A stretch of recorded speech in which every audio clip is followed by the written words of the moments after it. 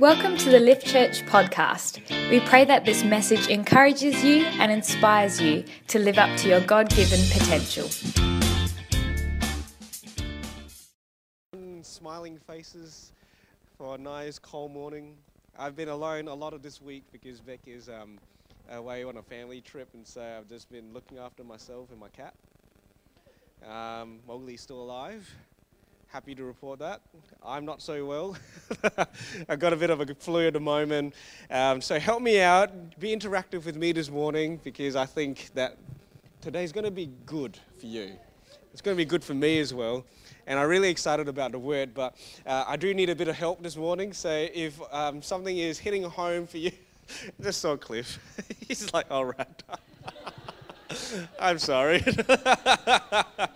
Sorry, I just had to find that out. I was like, yeah. So help me out. Just say amen. Say, preach it, brother. Say, hop on the bus. Whatever you want to say. Just so that I know that you're awake, alive, you're still here with me. But you know, I'm really excited for our momentum offering. Honestly, when we first came up with this, well, we've done a momentum offering before, and it's always a special time for us. And this year, when we thought about what kind of project we wanted to do and what we wanted to see sowed into our future, and we thought about the hub, I was like, yeah, that's a great idea. But honestly, I think it was only the last couple of weeks as we began to pray more into it that I was like, man, this is actually a really significant time for us as a church. And you know, I wrote that letter out for you guys to read and all of that. But can I just say that I really think that this is going to be a massive step for us as a church. This really will go towards us planning for the future, into our future as a church, but also like what Sandy was talking about, we actually get to have a space in the town of Vic Park. We become landowners in the town of Vic Park. We're saying we're here to stay.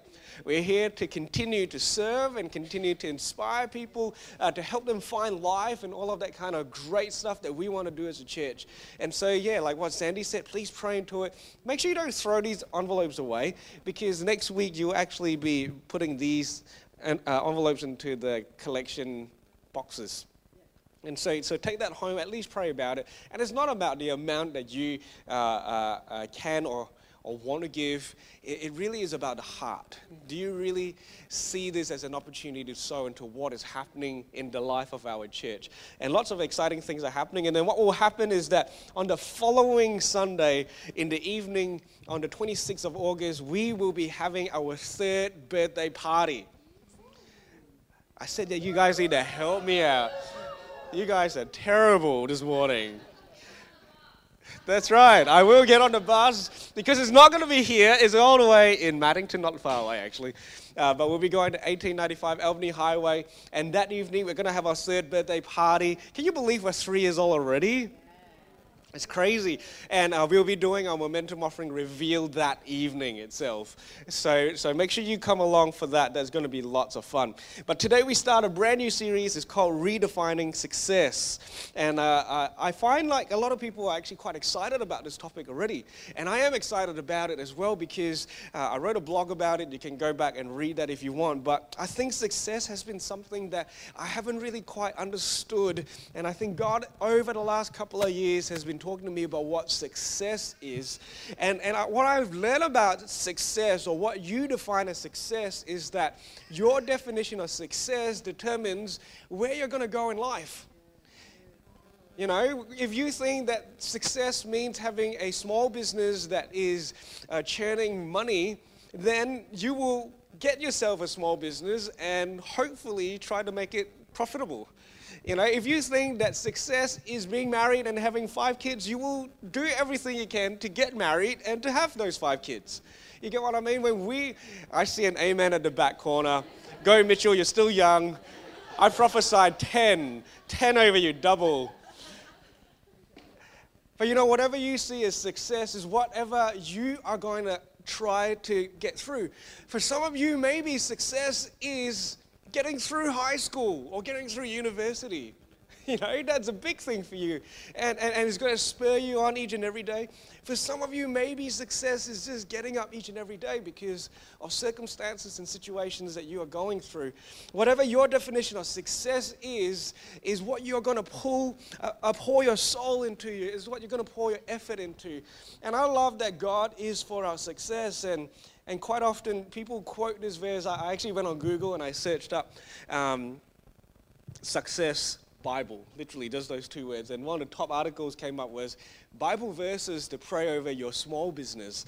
And obviously the top verse that came up for many of you who have been around, you probably guessed this, but it was Jeremiah 29:11, where God says, "For I know the plans I have for you, plans to prosper you and not to harm you, plans to give you a hope and a future." And we use this verse, and I love this verse because it is a verse that shows God's heart for us. He wants us to succeed. He wants us to prosper. But I think that sometimes we think that means whatever we define as success rather than what God defines as success. Interestingly, if you actually read the verses preceding this one, you will find that it was not a very good space right now that the Israelites, whom this verse was particularly for, the situation that they were actually in exile. They did not have their homeland anymore. They were defeated. They were slaves. They were second-class citizens in this other space with no hope of being able to move up society's hierarchy. They were stuck. They were exiled. And in that space, it wasn't like they were doing so well and God's like, yeah, you see, I've always planned to bless you. They were in a terrible spot, and God says to them, I've got plans for you. So maybe our version of success needs to be switched around a little bit. I remember a few years ago, I was a young pastor, and I was just chatting with one of the ladies from our church. She was a small business owner, and I don't know how we were just chatting, and we started talking about money. And I just said something along the lines of, I don't think I'll ever make $1 million. And she looked at me in horror, and she rebuked me, and she told me that I was cursing myself. She said, how dare you curse yourself? Don't you know that God is able to give you $1 million? I think every Christian should be praying for $1 million so that they could give it away for kingdom purposes. And I was a little bit shocked in the moment. I didn't really know how to respond in that moment. I was kind of like, maybe for you. Let's finish the conversation because it's really weird. And honestly, this lady, lovely lady, and I honestly believe that she sees that $1 million mark as a point of success for herself. Being a small business owner, she sees her whole life as being about generating income to be able to resource kingdom purposes. I honestly believe that that's her heart. I honestly think that she's passionate about it, obviously. And I honestly think that she did not think that I was a Christian that was lacking in the faith or anything. It was just that she was really passionate about it. But I had a problem with it because I don't know if God necessarily wants each of us to have $1 million. I heard a pastor preach once, and it really stuck with me. He said, if the message that I'm preaching now doesn't work in the context of a slum in a third world nation, then maybe it's not timeless truth from the principles of God. It's just an opinion that I have right now. And I don't know if God necessarily wants us to all have $1 million. And the interesting thing about money is that $1 million 20 years ago is very different to $1 million today. So does God want you to have $1 million? Or maybe in 20 years, will it be $20 million? How does this whole thing work? What is success? What does God want to help you prosper in? And that is something that I think we need to understand, because we all have a definition of success. Whether you like it or not, you have a version of success that you are holding on to. The very fact that you are still alive and that you are still getting out of bed means that you have a version of success that you are pursuing. And I find that that version of success is often shaped by our culture. It is shaped by our world. It is shaped by our parents. It's shaped by our experiences. And quite often, we don't stop to articulate what success is for us. We just go along in life. As a pastor, I know that I was brought up in many different thoughts of what success was for me as a pastor. And I'll be sharing that through this message. And I'll be sharing about how those versions of success were actually not what God had in mind. Some of those things were icing on the cake maybe, but they weren't the cake. And so over this series, I hope that you stop. You slow down enough to think about what success means for you. And what I'm hoping to do is to use the Word of God and to uncover what I believe are timeless principles that apply to every single person all across the world. I'm setting myself that standard, that kind of bar. You can bring this podcast to the slums in India, and the message of God's truth should still apply. There's what I'm going to hope to do over the next couple of weeks, and then Pastor Beck will be speaking in week 3 of this series. But we want to bring you timeless principles that you can measure your personal version of success by. And the honest truth is, as much as I can give you these principles, you still need to make it yours. Because for me, my version of success is to lead a church where people love God and worship God. If I say that that is everyone's version of success, then all of you guys will probably be doing it wrong. You get what I mean? So we all have a version of success that we need to articulate, but I'm hoping that these principles will undergird what you are hoping to do. This morning we're going to look at Luke chapter 12, verse 13 to 21. And just to give you a bit of a context, this is a story about Jesus and what he was doing. Not so much a story, but an account. And he was in the middle of a message.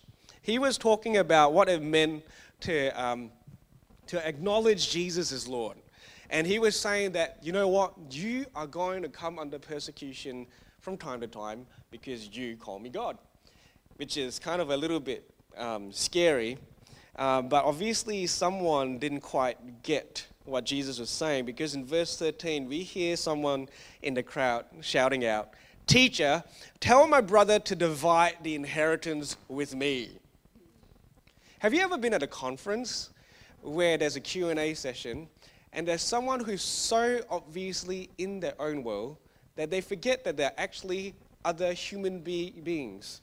Living, breathing human beings in the room, and they ask the most specific question that couldn't possibly hope to apply to anyone else. I remember being at these Christian conferences, and we back then I'm still into music, but back then I was heavily involved in music, and we went for these Q&As, and they always get questions about worship leading and stuff, and then you get some really selfish people that will shout out, I'm going to make one up because I can't remember any. I have one leg. How am I supposed to worship lead? You know, they say something ridiculous that's like, why don't you have a conversation with the teacher a little bit later? I find out that's the same scenario for this guy. Jesus is talking about persecution. Jesus is talking about the things, the trials that you will go through as a follower of Christ. And he's like, "Teacher, tell my brother to share." It's like, how old are you, 3? He says, "Teacher, tell my brother to divide the inheritance with me." See, when you're so caught up in a version of success, you will do anything to get there. For this man, this inheritance maybe was a shortcut to his version of success. I want to be a landowner. I've got this inheritance. So I don't care that it says that there were thousands around Jesus at this point in time. How many of them had inheritance issues? 1. Yet in the midst of the thousands, he would say, "My brother is being selfish, and he needs to change, and teacher, you need to tell him right now." When you're not careful about your definition of success, it's going to drive you to do some really stupid things. It's going to drive you in front of thousands, and then you're just going to say the most stupid thing. Because your vision of success is driving you towards a certain point. And Jesus replies to this man, Man, who appointed me a judge or an arbiter between you? Then he said to him, "Watch out. Be on your guard against all kinds of greed. Life does not consist in an abundance of possessions. Now, I want to pause there because when I read that, life does not consist in an abundance of possessions, it really stuck with me. Life does not consist, life is not found, life is not in amongst a collection, an accumulation of possessions. And as much as in this moment, Jesus was talking about a physical inheritance towards this man, so probably money, maybe a land, but I think we can draw that principle and get a little bit larger picture with that. Anything you accumulate, life is not found in it. And I found in my life, money has never been a big driver.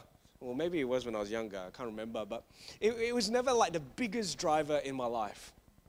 I think partly it's because my mum and dad looked after me and made sure that we had everything that we needed, and I'm finding in lots of people in this next generation, money is not necessarily the biggest driver in their lives, but I found that I was still driven to accumulate lots of different things. I was driven to accumulate affirmation. I wanted people to say, Nate, you're doing a good job. Or Nate, you're really good at that thing. Or Nate, you're actually the best at that kind of thing. I was driven to accumulate affirmation. I was driven to accumulate, in that sense, accumulate a relationship, a romantic relationship, because I thought that if I had that relationship, it would speak into my insecurity and I'll be okay from there. Have you ever said something like, if only I had that, then I will be? If only I had that. What is that for you? I remember working with this couple in a marriage counseling scenario, and it was really interesting because the two of them had polar opposite expectations about what marriage should be. And they both had different ideas of what success as a marriage should look like. And for this man in particular, providing for his family was so important. And you could understand it from the background that he was from. He had a really difficult upbringing. He had to really look after his family. He knew how hard it was for him as a teenager, even needing to try to support his family. And so he wanted to give his family the best. But because of that underlying motivation, that driver towards success, or that version of success, he was saying stuff like, if only I had that car with the 5-star safety rating, with the leather seats and the turbo booster, then my family will know that I'm a good provider. If only I could buy that house with the 4 bedrooms and the 15 bathrooms, I don't know what it was. What is it for you? But if only I could get that, then I can prove that I am a good husband. And so he worked weekends. He took extra shifts. He literally broke his body working more than he should, because that money would then be able to give him that accumulation that spoke into his identity. In that same room, talking to this man who felt underappreciated by his wife because his wife never told him how good a provider he was, because she wasn't looking for a provider like that. She was looking for a husband who would be around with their young child. 2 versions of success. And unfortunately for this man, he was driven to find life in an accumulation of possessions. What is it that you are looking for? What is it that you're trying to accumulate? What is it that speaks so deeply to you that you just feel like you need to get? What is it that's driving you to that space? Because in this moment, can I just say, Jesus is saying to you, life does not consist in that accumulation. I had to learn that for myself. And I learned it in many different ways. And honestly, 2 ways this plays out. Either you get disappointed because you never get to that point, and you get frustrated, you think that God doesn't like you, you think that God doesn't want to bless you, you think that God doesn't have plans to prosper you because he hasn't given me that. Or you reach that point and you find out how empty it is. I remember my first and only other romantic relationship. I thought I had made it. I thought that this was what it meant to be loved. I accumulated that feeling of being loved, but it was taken away just like that. Gone. And suddenly my whole identity fell apart. Why? Because my life was never meant to be consisting in that space. It was never meant to be put in that kind of rocky ground. It was never meant to be there. And I was looking, and so much so that I made things work out for me logically in my mind. I painted this picture that I was okay. But honestly, life wasn't found in that space. So where is life found? Jesus goes on to tell this parable. Really interesting parable. He says, a rich man, the ground of a certain rich man, and that's an important little point. This was a rich man, so just hold that in mind. The ground of a certain rich man yielded an abundant harvest. He thought to himself, what shall I do? I have no place to store my crops. Then he said, this is what I'll do. I'll tear down my barns and build bigger ones, and there I will store my surplus grain. And I'll say to myself, you have plenty of grain laid up for many years. Take life easy, eat, drink, and be merry. But God said to him, you fool, this very night your life will be demanded from you. Then who will get what you have prepared for yourself? The ground of a certain rich man. Note that this is a rich person. This was a person of abundance already. He was a rich man. And how did he get rich? He got rich because he was a farmer. And this time round, this year, we see that he had an increase in his harvest. He was already a rich person, and then there was an increase in the harvest. Holding that in mind. And so what he decides to do is that his barns are too small, and so he decides to tear them down and build bigger ones. Now, I was thinking about that, and I think that there's something really interesting going on here, because I don't think that you would just tear down your barns for one big harvest. You just sell it. Why would you need a bigger barn than what you already have? Unless you're expecting that increase to continue every single year. And this is where I started to think about this man. And I think that what he thought he had achieved was that he became master of the increase. He became master of the increase. I had this increase this year, and so I am going to have that increase next year again. This is my new normal. Make sense? You wouldn't tear down your barns for one increase. You would tear down your barns and build bigger ones because you believe that the increase is your new norm. I think I'm preaching better than you guys are responding. Does that make sense? He thinks that he is the master of the increase. And this is a really important thing that we need to note. Because for many of our definitions of success, it requires us to become master of our increase. It requires us to be in control of some kind of growth. It needs us to be in control of some kind of something that often is outside of our control. I remember that when I was a campus pastor back in Centrepoint Church, I had a team of 80, and we were going to plant this campus out with 80 people, and we took this team of 80 and we grew it to about 160 in 1 year. Guess what I told to myself? I'm master of the double. I've got this. And soon after that, we planted Lift Church. And Lift Church started with 38 people. In the first year, by the end of the first year, we grew to about 50 people. And I was like, not quite double, but I'm still not too bad. I still know how to increase stuff. Then the second year came. And how many of you know that the second year tends to be the worst in whatever situation you find yourself? Year 2, in your child's life, they become a demon. Yeah? Year 2 in marriage, I don't know. Actually, my year 2 was really good. Tell Beck that I said that. You know, this is second year, we had this crazy plateau. We didn't grow in the whole patch in this second year. What does it say about me? Well, it said that I wasn't that good. It said that I lost mastery of something.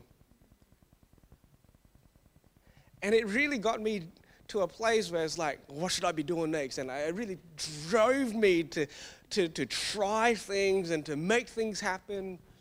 And the honest truth is that I never was the master of the increase. When did God give me the opportunity to control people's lives and say, you will come to church today? And you really need a church, so you better get in there. Oh, you, yes. Where did I get this thought that I had control over that? Where did this man have this thought that out of the blue, now he was already a successful farmer. He was already a rich man. He already knew how to do things well. But this was an over and above situation. And he thought that he brought it upon himself. And that's a real problem. And we think that we're masters of our increase. When the increase comes, we go, look at me. When the situation calls for you to have a deeper understanding that God has just entrusted you with more, it was never you that earned that increase. You were just entrusted with more. When we base our version of success on being able to master the increase in our life, you're going to get sorely disappointed. I thought that success for Lift Church was doubling every year. Honest.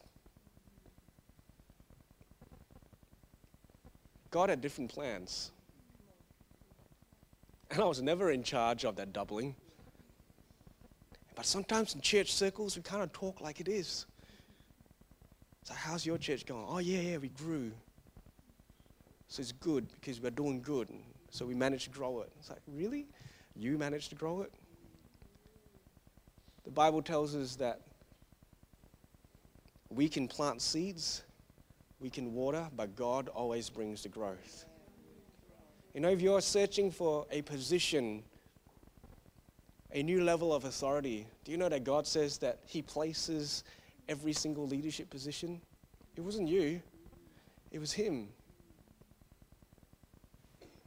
Finance says God gives seed to the sower. He's the one that brought that increase. We need to be careful about how we are defining our success. So how do we actually define that success then? First, we need to have an understanding about what our lives look like. And in this parable, in this story that Jesus told in order to bring this moral out, he says, God said to the man, this very night your life will be demanded from you. Now, I didn't like that verse. I don't like that verse. Why? Because it says God demanded his life. It's a bit scary, isn't it? How many of you goes like, yeah, I believe in a God who demands my life? And it's like, no, we don't talk about it. We talk about the amazing grace, sinking deep in God's love, and He demands your life. Yeah. But it's the honest truth. When we get this perspective that we own our lives, then we think that we can master the increase. But when we get this perspective that my life was never mine, that God is the one that's holding me together. The Bible teaches us that it is by God's will that we even are able to draw breath. We don't even really control the breath that we are taking in. Try holding your breath right now. See how long you can go. Your body kicks in according to God's biological laws that causes you to take that breath unless someone is helping you to die, which is not going to happen in this room. So please do not try it. But when we don't even control how our bodies react to certain things, how do we really think that we're in control of anything at all? I mean, God gives us and entrusts us with this life that we've been given. But what happens is that God is saying, in this passage when He says God demands it, it's not so much like, I want that, but it's more like it's coming back to me. It was always mine. When we take a perspective that my life is not my own, it was bought at a cost, then perhaps we don't get so caught up in trying to prove anything and try to accumulate stuff. God demanded Stewardship. Each and every single one of us are stewards of what God has entrusted us with. And when we take that perspective, then this next line helps us to see what success is. Jesus finished off that parable by saying, this is how, in verse 21, it will be with whoever stores up things for themselves, but is not rich toward God. Is not rich toward God. Now, again, in this little bit, it's a bit weird because God doesn't really need your money. I don't think God uses Aussie dollars in heaven. So I really feel like a can of lift. Oh, can one of those Aussie churches give me an offering right now? Can someone be rich toward me, please? I don't think that's how God works. Anyone think that's how God works? Okay, cool. I'm in the right church. Been teaching you the right stuff. God doesn't need your money. God doesn't need your life. God doesn't need any of that stuff. So why does it say that God wants us to be rich toward him? Well, when we understand that we are simply stewards of where we are at, then we understand that that money was never meant to be for me to keep, but it was meant for me to flow it through. Does that make sense? Being rich towards God is not being rich toward God himself. It's not shouting God lunch. It's about being rich towards God's purposes. It's being rich towards his kingdom plan. Is being rich towards what he is trying to establish on earth, and he's graciously pulled us into that kind of a life so that we get to have a purpose and meaning for every day. Yes, when we are rich toward God, what it means is that I am rich towards his purposes and what he's trying to accomplish in me and through me. In other words, a good principle for success that we need to learn is whether you are a conduit or whether you are a dam. I've got this picture up there so that you can stare at it and hopefully it gives you a bit of a perspective. A conduit is something that allows something to flow through, whereas a dam tries to accumulate. And if you live a dam life, that's right, I didn't swear. I didn't. But if you live a dam life, that means you're trying to accumulate. You're trying to hold back. The blessings of God is for me. The blessings of God is I need to keep it. I need to hold it in. Whereas a conduit allows God to flow through, the blessings of God to flow through. And I learned this a little while ago. When you're a conduit, and you allow God's water to flow through you, you're still going to get wet. You're still going to get wet with God's blessing. It's still going to flow through, and it's going to be fresh. It's not going to be like this. You know, this picture makes the water look so nice, doesn't it, in that dam? Well, in Singapore, we got lots of dams. They don't look like that. They look green, algae, white, still water. It's not flowing. There's no life in it. Or it has the wrong kind of life in it because it's not flowing. Are you a dam or are you a conduit? What are you conduiting in your life? It's the word now. You want to know a principle for success? Maybe put it in more Christian terms. What are you sowing into? What are you sowing into? What are you pouring out in order that God's purposes are accomplished? Let me give you a few examples. It's not just finances. In my life, I'm sowing into my future by studying.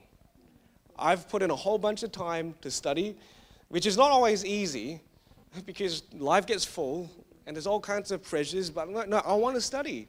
I want to get better because God's got more for me, and so I want to sow into me. There's nothing wrong with sowing into you if you know that God's got more for you and that you need to get bigger. Yeah? There's no problem with that at all. So I'm making sure that I'm bigger by sowing into me, by studying. I'm also sowing into my marriage. 5 years on, and I'm learning more than ever. I need to sow. I need to give of myself in order to have a healthy, thriving marriage. And if I want to see Beck get into the spaces that God wants her to be in, then God's put me in that space to steward this relationship and make sure that she is secure and that she's able to propel herself in the future. And God's got so much more for Beck, and it's really exciting to see this unfold. But let me tell you, I've had to learn how to be a conduit in her life as well. I've had to. Because I used to be like two different people. I've got my dream, you got your dream, and we were just like, hey, Let's go on. No. God's actually put us together so we can both be conduits into each other's lives. With our finances, the momentum offering is a great chance to be a conduit. I'm not saying this to get you to give any more, but I'm just asking you to think about it. Is God's blessing flowing through your life, or is it stagnant? Is it life-giving, or is it dead? Is it moving, or is it plateaued? Because life doesn't consist in possessions. Life consists in life-giving. And that's what God has got for us. So momentum offering next week is a perfect example of something that we can do. I want to finish off with a bit of a lesson that I've been personally going through and learning myself about. Another area that I've had to learn how to give in.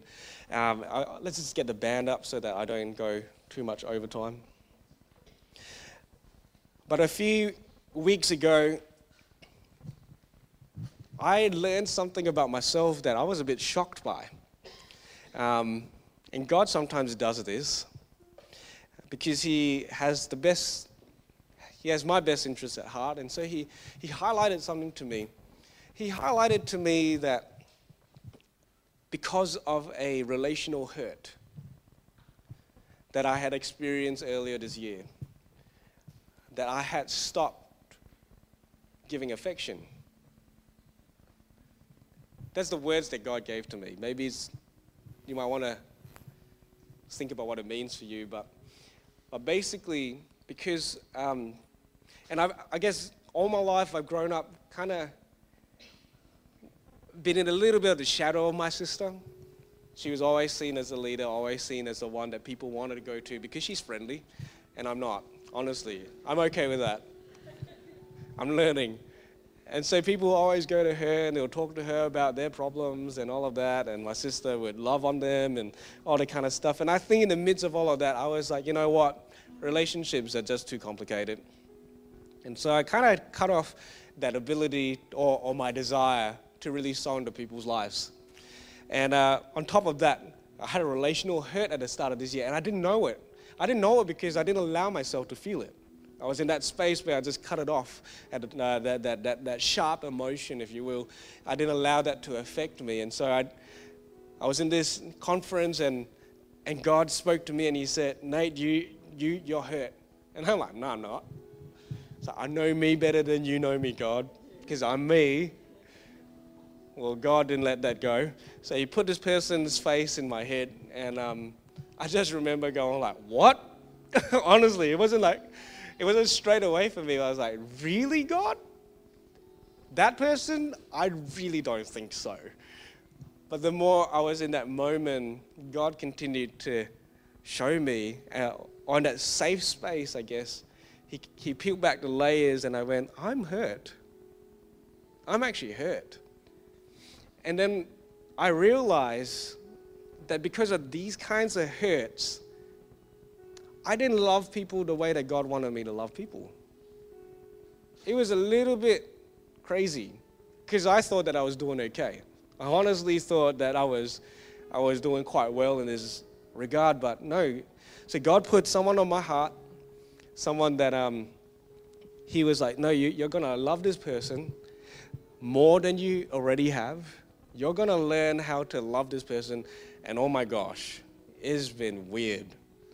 Why? Because of all these emotions and all this care and concern. I'm like, is this what it means to care and love a person? Then I don't want this. This is weird. This is, my day stops because I'm worried about this person. And it's like, really? It used to be so much simpler, but then that's where God was like, yes, it's not meant to be easy to be a conduit. Sometimes it's easy just to receive and not give. But let me tell you something. I've told you the harsh end of it, but ever since I've allowed myself to feel and to work in that space, and I'm a very logical person.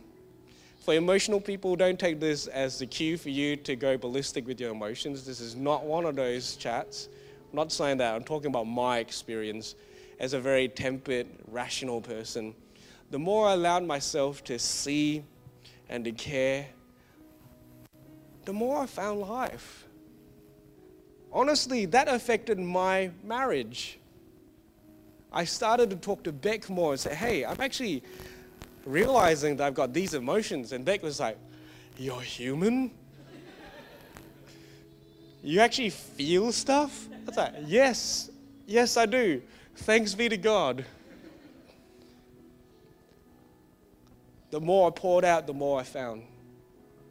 The more I poured out, the more I found. This is not a message about give us your money. Don't hear that. Don't allow the enemy to steal from what's taking place. Success is not found in accumulation.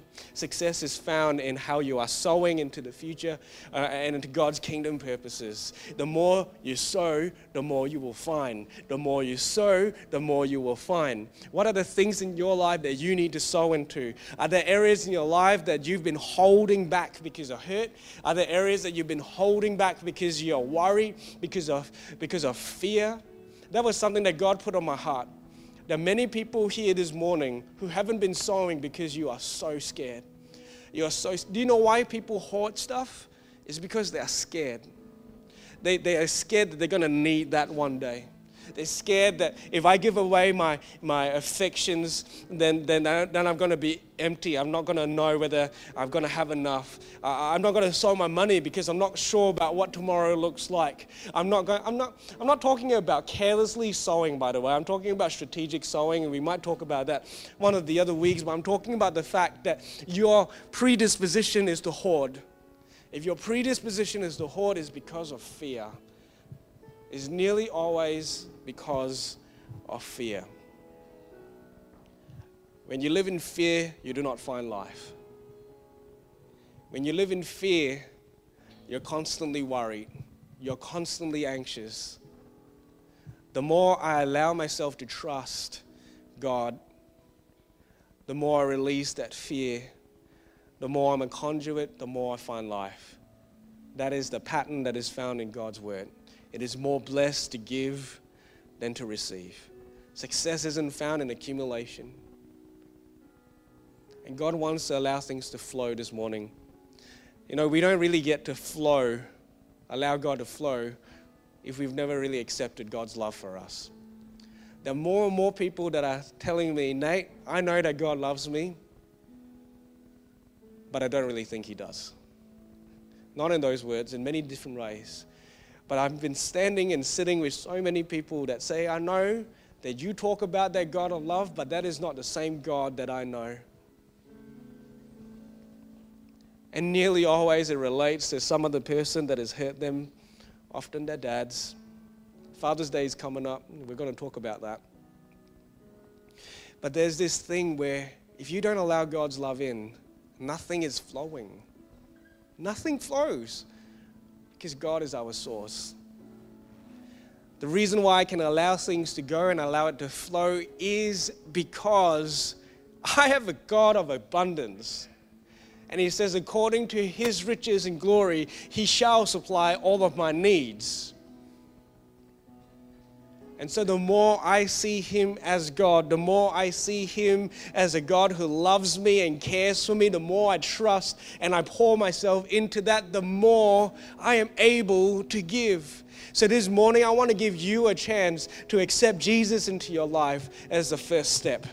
For some of you, maybe you have actually walked away from that. Maybe things have stolen away from your sense that God loves you. Well, this morning, maybe you want to say this prayer with me to invite Jesus back into your life, into your heart, and to say, God, I know that you love me. I know that you first gave. We can be conduits because God was the first conduit. We love because He first loved. Do you know that Jesus forsook His deity, the rights of being God, so that He could take on flesh to be one of us in order that He could be the ultimate sacrifice for our sin so that He could unlock our future in eternity but also here on earth. That is what God did for us. He never withhold.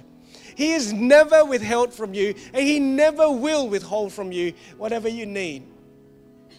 That is the God that we serve.